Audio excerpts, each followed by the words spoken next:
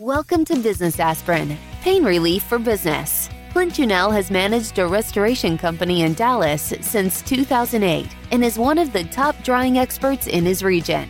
Clint is also the co-founder of JobDocs, a software developed to help his team manage their overwhelming volume of projects. On the podcast, Clint brings together business managers and leaders to share with you how they have overcome their business pains and how you can too. And now, here's your host, Clint Junell. Hey, everybody. Welcome to Business Aspirin. I'm your host, Clint Junell, and today with me, I have Chris Allen. Chris, how you doing today, buddy? Doing all right, brother, man. I appreciate the time and having me on.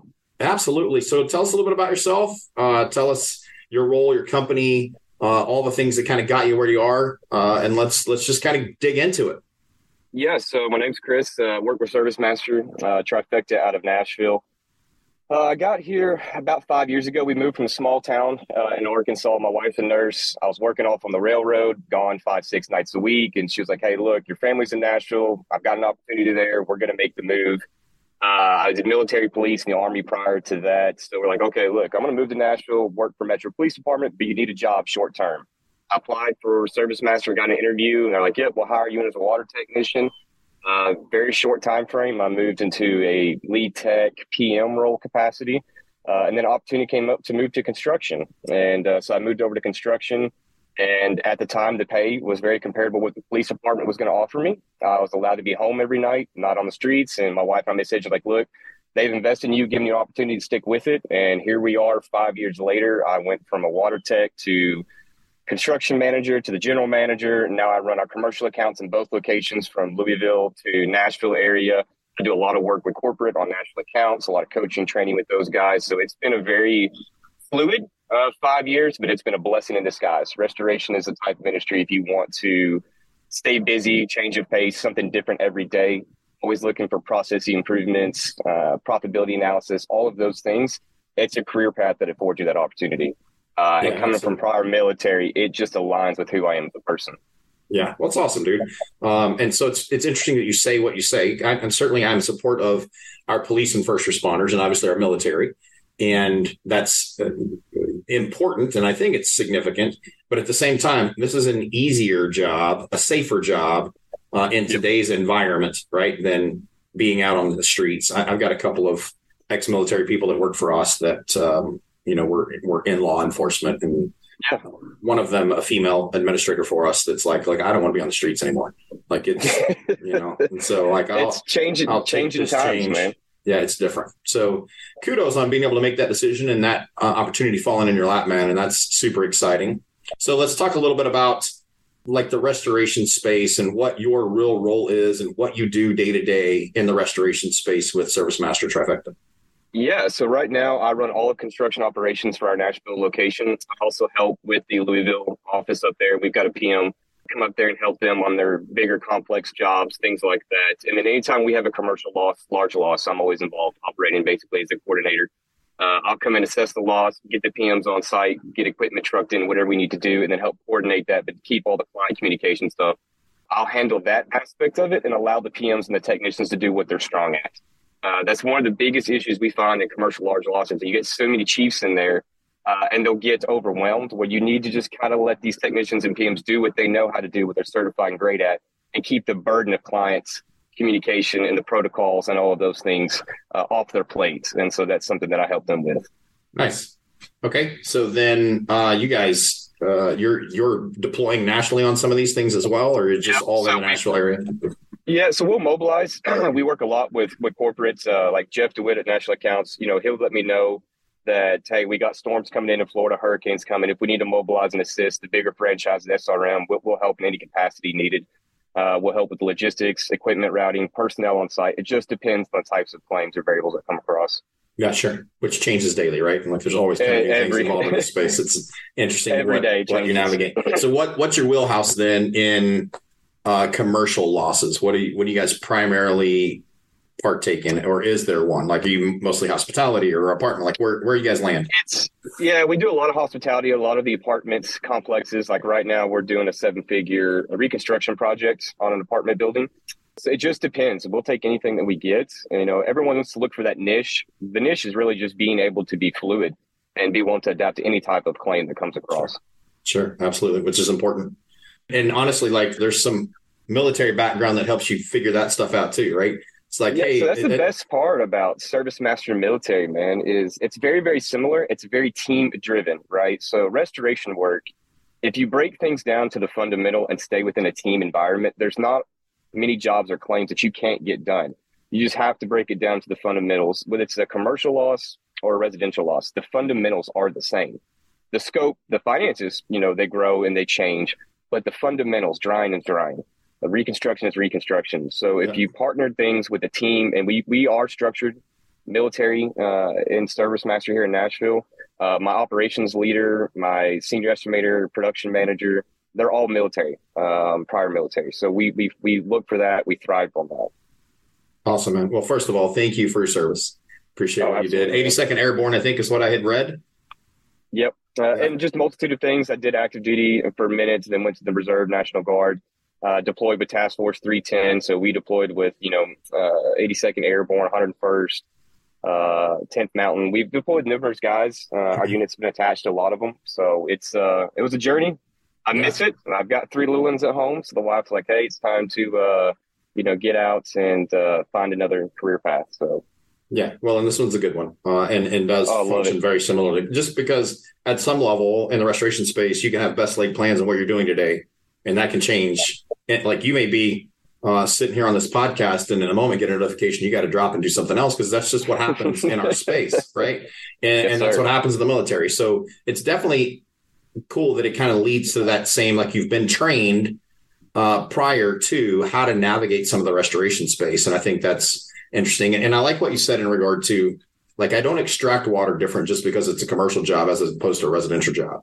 I don't extract water different just because it's 100,000 square feet instead of 10,000 square feet. It's still the same process. Maybe more people, maybe more equipment, but it's still the same. And it's interesting because there are a lot of guys that get overwhelmed when they run into opportunities on the commercial side that they just don't think they can handle. And likely they potentially could.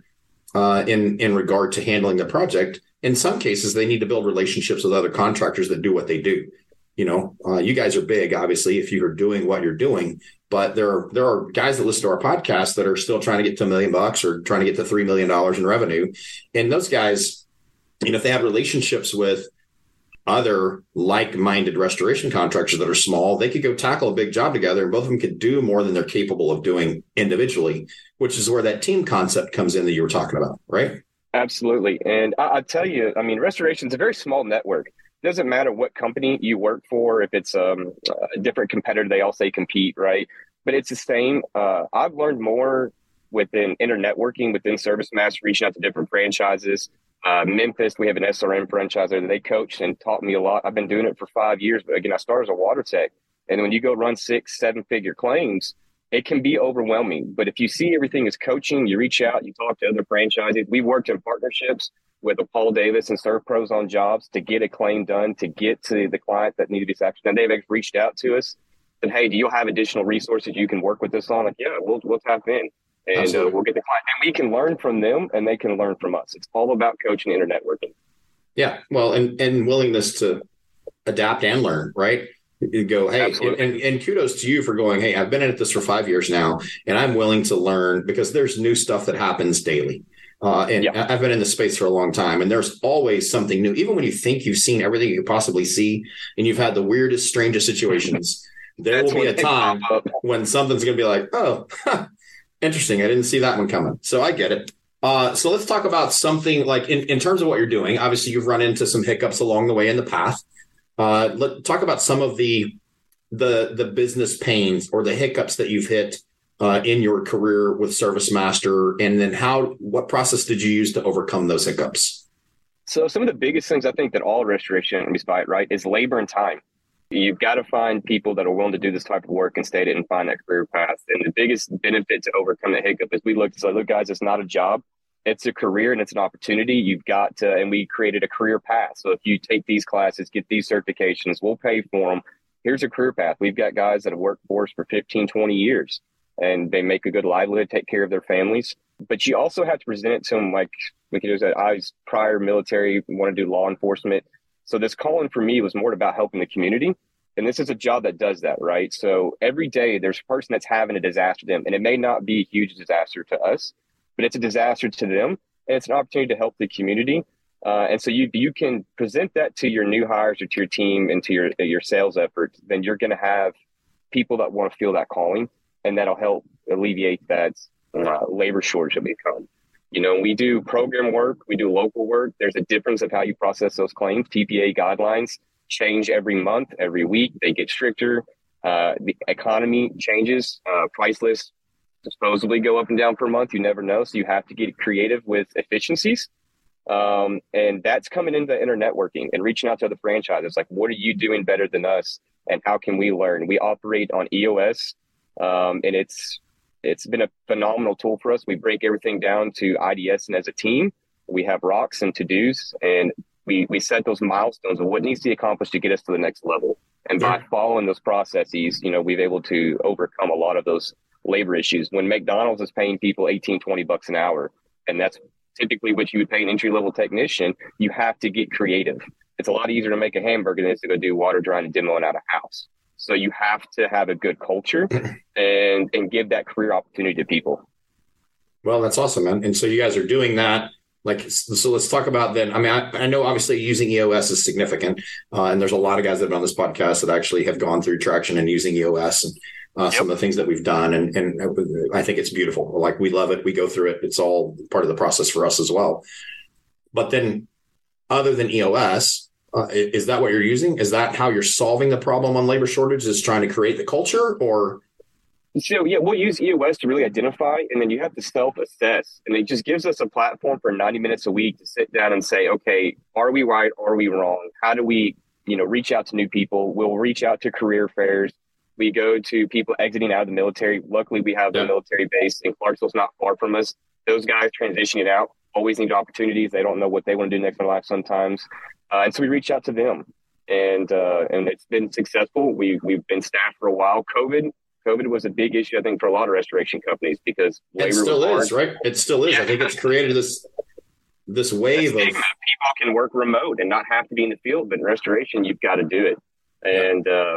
And so you can also use temporary labor. There's a lot of different companies that will offer you resources on a temporary basis, and that's been very successful for us, using some temporary labor firms. But doing construction and having our subcontractors has been a huge benefit in solving our labor issues. So if we get a large commercial job and need a lot of demo, I can reach out to some of my subcontractors and say, look, man, I need to have 30 guys on this job within 36 hours. Can you help? Just give me what resources you can. If you know how to build a home, you know how to demo a home. And we've been very, very blessed with some subcontractors that have always answered the call when we need.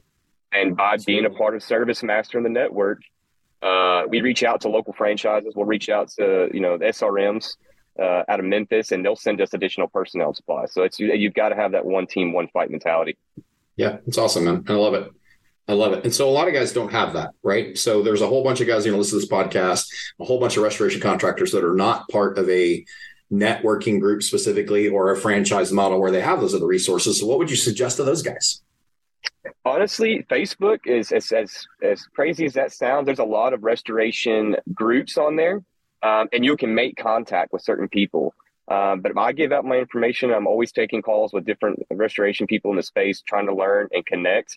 But take that time to sit down and really say, okay, how can we get to more people? There's kids transition out of high school that are not ready to don't want to go to college. Those are opportunities to help give them opportunities. Go to the career plugs, go to your local military installation, say, look, you guys have got a lot of people transitioning out. This may be a short-term job for them to get on their feet coming out of active duty or the reserves, and just things like that to help find that labor. Sure. Well, and too, military, for the most part, you can trust yes those individuals, right? Like if they haven't been dishonorably discharged or done something stupid, then you're going to be able to trust what they're doing, and they're going to be able to work hard. And they in a lot of cases want the instruction. They want to learn. They want to be molded to fit. They want to help. They want to do what you want them to do, right? Which is great, man. And I love that aspect of it. Currently, any challenges without being necessarily project specific, what are some challenges that you are currently facing in your role? I think sincerely, one of the challenges we face is right profitability. And what is profitability? Like, what is your target gross margins on a mitigation claim? Are you trying to do 50% to 80%? Construction, are you trying to do 20% to 40%? So we're doing a deep analysis on that right now, trying to figure out what our target margin is. As you grow from $500,000 to $1 million to $2 million to $3 million, there's all kinds of new variables that will pop up and problems that you didn't anticipate. Correct. Right? Am I going to do $1 million of yearly revenue, just say in construction, but do it at a 40% gross margin and be happy with that profitability? Or do I want to do 3 or 4 million, but still make the same amount of money? There's a lot of headaches for that difference. So we're adapting, we're evaluating right now as the business of like where we want to go. We're growing every year. And so with that, I had to see back to labor. We've had to bring in, I was a GM. We grew to a certain point and say, Chris, look, you're very strong in commercial. You love construction. We're going to bring in an operational manager to take that role and get you where you're strong. And now we have, thrived. But I had to take that feedback from my coach, Brian, and talk with him. It's like, look, we're getting to the business to a certain point, and I know my limitations. I want to stay in the commercial space. I want to do construction. You're the owner. I've got to be very transparent with you. I need some helping. And he's like, yeah, let's do it. And we found a prior military guy, Maurice, a former Marine. He came in and he's coached me and taught me further things than I can do. But I think to the labor side and getting efficiency with the profitability, you've got to be honest with your leadership team about where you're at, where you're strong, and don't hide, right? If you're struggling with to hit profitability goals, go to your leadership team and say, hey, look, I need help IDS in this. Okay, we need to change out a work order process. We need to tap into different subcontractors. Let's reach out to fellow franchises. What are y'all doing that's successful? And we've learned that if you treat your subs fair and you pay them very well and you pay them on time and you come to mutual understanding of everything, they will grind and they will get to the next job faster. The customer service level goes up, and now I can expand my resources. But cash flow is real, right? Because carriers can take forever to pay you on certain projects, but your subs need to be paid. So there's a balance. Sure. But if you got the culture right and you've got a good relationship and you keep getting new leads or jobs in the hopper and keep going, then cash flow will improve. And you got to find a way to fill the gap. That's the biggest thing I've noticed is the gap between you get a 6-figure loss or 7-figure job. You've got to fill that gap. The next one comes because they don't come every day and may only have one a year. So you've got to take a lot of smaller claims and different things to fill that gap and get the profitability where you need to be as an organization.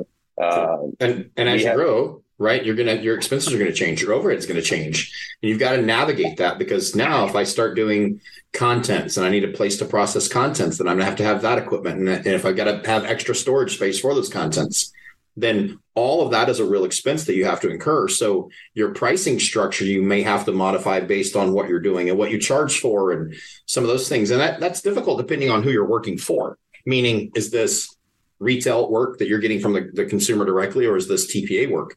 And then you have to modify and navigate and address those things as a company to what serves you best. So, and ideally go ahead. Yeah, and I would say, some of the smaller franchise, like we, a couple of years ago, we were very small, and so we relied heavily on TPA and program work, and it's a benefit. There is struggles to it, right? But you have consistent leads coming that you don't have to market and sell. The program, the network is real. It will help you with that. But as you get bigger and you're searching for different profitability measures and your overhead changes, you may have to get more into the local work. So we hired salespeople. Lauren and Ian, they're phenomenal. And Roddy, they'll come in, they meet with the insurance agents themselves, because a lot of people have a water loss and don't know who to call. They don't know the claims number. They just call their agent. So now we're getting that first call and that first notification of loss directly from the insurance agents instead of waiting on a TPA to call us. Right. And it's been very, very successful for us. It's reaching out to local agents and building those relationships within the community. Well, and as you grow, most guys, as they grow, want to move away from the TPA stuff. Yep. Simply because of the challenges and the restrictions and the fights with the adjusters and some of those things, which don't go away simply because you get rid of the TPA work. You still fight with the adjuster about, hey, I need to get paid for this. And it's just part of where we're at and what we do. But I get it, man. So let's talk about what is a mistake you've seen other companies, other service masters, other vendors, whatever that you've watched, even inside your own company, a mistake that was made that's hard to fix? Like, what is some problem that exists that takes a lot of effort to correct? Being reactionary is a huge mistake, right? So we have had a CAT event, and you get a multitude of claims coming in. You have 70, 80 claims on hopper. You can't get to them all. And then you're trying to say, okay, this is a large loss. This is residential. The TPAs are saying that you've got to do all these. You've got to hit them in cycle time. And being reactionary and just saying, okay, well, we're going to get out of our processing. You're going to get out of the fundamentals of how we intake a claim and get out of having our office administrator intake the call, get it to the coordinators, then the PMs are dispatching. And then, well, now I need new trucks, just so I can get to these next jobs. Oh, now I got to go, buy another 300 air movers.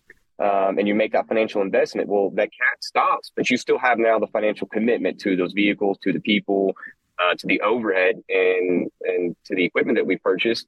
And so you just got to know your niche and stay in that lane and say, look, we're at capacity. This is where we want to be. Don't take it if you can't facilitate it. That's the biggest mistake I've made personally, is taking a claim, but not being able to give that client the level of satisfaction and service that they deserve, because I stretched myself too thin and taken on too much work.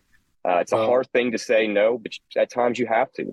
Yeah. And I love hearing you say that, because there are a lot of people in this space that won't be transparent like that, because there are a ton of people that have gone out of business in that same environment, right? A CAT event can make you, but it can also break you just as quickly. And there are so many more that have been broken as a result of stepping into something they weren't prepared for and taking on a commitment they weren't ready for. And for me, like, I've never wanted to be in an environment where I took somebody away from a job that they had that was paying them well because of an emergency need that we had, and think that I was going to be able to keep them busy that entire time.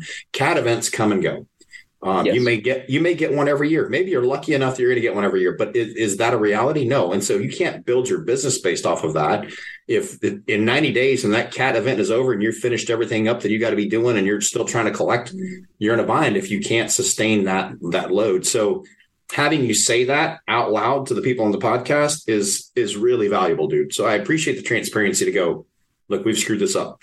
We bought on too much equipment. We didn't need all that equipment for this time. We haven't utilized all of it at any one given time at the same time anymore. And like, there's a lot of guys that have been through that. And our former Mike Middleton, our former revenue officer, it's one thing he coached and taught me on is, like, if you can't deliver on what we're selling and the commitment to the brand and our core values, then don't get into it. Yeah. Because the damage that can be created with the relationship, whether it's a TPA or it's a local adjuster or local agencies or your salesperson, the relationships they've built, if you can't deliver on what we know we can, the damage, it can be taxing and you may not be able to recover from it. So it's hard to say no to money. Everyone wants to Absolutely, say, give me another 30 claims. We average a $4,000 mid job, give me another 30 of them. And then the issues arise, and then the cycle time grows. You can't get it closed. If it's on construction, your punch out list grows too long because you've got too many claims. You stretch yourself too thin. So identify the niche, identify your capacity, put a buffer in there of 5%, right? So we could do 50 claims in a month, just say that. And we feel good. We can probably get to 55, 60, but we're going to be stretched. We got some resources. Just start building those action plans and have a secondary and tertiary system ready to go for when those CATs. So we're actually in discussion of doing a dry run. And so we'll have someone call the office, set up 50 claims coming through, and we're going to practice processing those and practice doing, like a military, a simulated war game, triaging them, getting them intake through our system, getting crews dispatched, tracking them on our system. Okay, are we docu-sketching? Are we have our moisture logs done?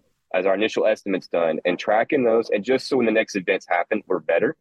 We're going to have some cost, doing those simulated exercises, but the benefit and rewards when the events actually happen and us being prepared will pay dividends 10x over. It should be great, right? It should be great. And I think it's the reality of doing that is pretty good, right? Significant investment in your company to try to navigate, hey, what can we handle?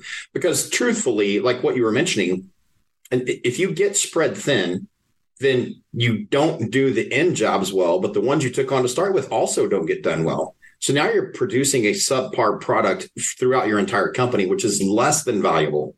Like we had a CAT event in DFW in 21, a massive one, with the big freezes and all that stuff was taking place. And I handed off to a contractor that's a good friend of mine now, obviously, a $4.5 million project, because we were buried in a pretty quick period of time. And so we were doing fine. This is what we could do. I couldn't take this project on and do it well, and they were available to do it. They got a $4.5 million project out of the deal. And that's significant for them too. That helped kind of kick them in the right direction on some things, and they have the capacity to do it. They're out of New Hampshire, Boston area, New Hampshire. And they had come down for the event, and they stroked it and did a great job. And so what I hear you saying in this conversation is, be willing to just do what you do, and don't get overwhelmed by opportunities that could, in fact, cause you significantly more problems than they're going to be benefit. Yeah, and then God forbid you don't get it collected too, right? Because it was a problem. Then you got to get it paid. That's the other hard part, right? But like you said, reach out to another company, another contractor, and refer and work out the restoration space. You're supporting the industry. And that I guarantee you, by doing that, at some point, they're going to have an opportunity that may be in your local market, right? And they're going to call you and say, hey, man, I've got, a 6-7 figure loss. Can you assist? Can you take it on? And that's how we built it. Our first job we did was a hotel loss in Franklin. And I was the construction superintendent. I walk in, I'm on call. I'm like, oh, good Lord, there's 4 million gallons all throughout this first floor of this building. So I call the on-call techs. They show up. I call the owner and I'm like, hey, sir, this is the biggest loss I've seen at this time. And we reached out to another franchise and said, hey, come in, partner with us out of Memphis, Cornerstone, and coach us and teach us. And then from that point, we were like, commercial space is where we want to go next. And we started just building it and training and getting ready for it. But we had to be open and call for help. They were been beneficial for me. I reach out to them all the time on certain things when I came to a trouble claim. So it's, we're our own worst enemy if we try and tackle everything alone, right? Sure. If there's all kinds of resources out there, whether it's networking groups, podcasts, and just other restoration industry people in your market, just reach out. Yeah, you could do a lot by yourself just in networking if you build the right relationships. Now you've got a team behind you that can help navigate some of this stuff. You just got to be willing to go, I don't have to do all this by myself. And not view it as, oh my gosh, well, I can't talk to Chris because he's competition. Right? Yeah, and that was a struggle for me. It is. I think it is for everybody. Like, especially, this is primarily a male-dominated environment, and all of us have pride issues where we want to be able to take on the world and tackle all of it on our own, right? And especially at some level with a military background, there's a lot of pride associated with that and what you're capable of accomplishing. But then the team mentality kicks in. You're like, okay, this does make sense. How do I navigate this? Let's lean on some of these people a little bit more. Once you finally figure it out and you go, okay, well, 100% of not being able to do this job is zero. And 50% of being able to knock out this $2 million job is $1 million. Well, I'll take the million with this other guy getting the other million. And that seems like that's a good idea. Let's do it. It just takes a little bit to get there. And that's part of what the podcast is about. Like, that's one of the things I try to harp on is like, let's go get it. Right. And lean on some other people, build relationships, navigate some of the stuff. Everybody that's been on this podcast is willing to help. So, if you need help, contact us. We'll get you connected with the right person that can make that work. And I've got contacts all over the country to navigate some of these things. There may be some holes in the country I don't have real good contacts with, but for the most part, somebody does. Somebody does, right? Somebody does, so it's awesome. What's the best decision you've made in business? Saying no is definitely one. The best decision I've made, boy, it's a great question.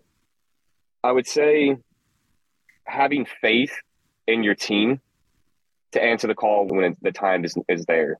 Burnout is real. People will work and they will grind and they will go. And sometimes it takes your team to see you and say, yep, this guy needs help. But if you will reach out to your teammates, whether it's in the network, in your company, and just say you need help. I mean, that's the best thing for me. It's kept me here. It keeps me here. I've been asked before, hey man, you want to come look at joining us and join this team and come do these things? I'm like, yeah, it sounds great, man. But I've got 5 years of building this with this team, and I staying committed to our team and to the process, even when I'm right or wrong. By staying committed to it, I get better, and I feel, it's a place we've built, and it's hard to leave that. Sure. So it's the commitment. It's the commitment, right? And kudos. Restoration will suck. Restoration will suck you in. It's once you get into it and you build those relationships and you understand the fundamentals, and for me, it's a calling. I get to help the community all the time. So this job in itself has probably saved me, my marriage, everything. And it sounds crazy. It's like you work 24 hours a day, you're on call. I'm like, but it's got to be your calling, right? You've got to find that passion and be able to help the community members, develop teammates. The best thing for me is love seeing a technician that will take the next step, go to a PM. Then he says, oh yeah, I've got a team. I'm actually going to open up my own franchise or go open up my own thing. That is developing people has got to be what you look for if you want to be in restoration. Yeah. It's one of the things I tell my guys is I don't expect anybody to stay here forever. And so my goal is to teach you and train you so you become more valuable to me and to the market. And maybe at some point you get to do your own thing. And I've had a few of them actually go start their own companies, their own systems and develop into other things. And some of those have gone well. Some of them haven't gone as well. But like you've got to be willing as a leader to help develop them to that level. And whatever else happens from there is not up to you, right? Absolutely. So one of the things, there's a buddy of mine that started a foundation. It was called 22 Kill at one point, which is where the 22 push-up challenge came from. Now it's called One Tribe Foundation. But Jacob Schick said something to me the other day when we were chatting, and he said, which this thing's going to stick with me. I just like how he says it. He's like, do the right thing for the right reason. Trust God for the rest. Bad days are guaranteed. And I think it's significant, right? It's like, and that's what we try to do is do the right thing for the right reason. I'm trusting God for the rest of it. And I know that there's going to be a time when something's not going to go the way I'd hoped for it to go. And that's okay. And as long as my team understands that too, that's okay. For you and I both, if everything went perfectly, we wouldn't even have an industry. Like we have an industry because things don't go the way they're supposed to. Yeah. So that's how we land. And so, just at some level, be grateful for the bad days because they're going to come, and it's how you navigate them and how you lead your team and how you move your team to the level of being able to move on to the next thing is significant. So train them for those things and get them ready to go. The bad days are what makes the good days even better, right? Yeah. When you hit the bad days and you're hitting the struggles of like, man, we haven't had claims in 2 weeks and we still have people on staff and cash flow is hurting. You've got to have faith, but those struggle times, when the times are good, they're really good. And when times are bad, they're bad, but they'll build you. They'll make you better for the next one. Absolutely. Well, I know that you are sitting on a job site, which is why we're here in the truck doing this podcast. So I know you got some things to do. So let's wrap up pretty quick with the last thing is there anything you want to say to someone that's, trying to develop their team or trying to create a restoration company or step away from their job to do their own environment? What is the thing that you would say to someone looking to go that we haven't talked about, haven't asked about? I'd say it's really to stay committed and to have faith. You're going to hit those trials and tribulations. It's going to be dark and gloomy. You're going to be overwhelmed. You're going to get a claim, a commercial loss. Those things are going to happen, but you've just got to have faith in trials and tribulations and go back to the basics. Drying a home and drying a commercial space at 400,000 square feet, the fundamentals are there, and stay within the fundamentals and you'll be okay. And you learn from it. IDS it from the military. We do after action reviews on after every mission, certain things. When you have a big job, right or wrong, profitable, not profitable, lost money, made mistakes, IDS it, after action review it. What are the 3 sustains that we need to keep? And what are the 3 improves that we need to do? And take those on every one of those lessons and carry them forward. And you'll always continue to improve. Yeah, man. I love it. Chris, thanks so much for being on, and thanks for taking the time out of your day to navigate this time with me. For all the rest of you that are listening, thanks for joining us on Business Aspirin, and we look forward to seeing you next time. Take care, Chris. Thank you, sir. This has been a Business Aspirin, Pain Relief for Business podcast. If you're a business owner trying to overcome your business pains, follow us on Apple Podcasts or visit our website for more information, job-docs.com.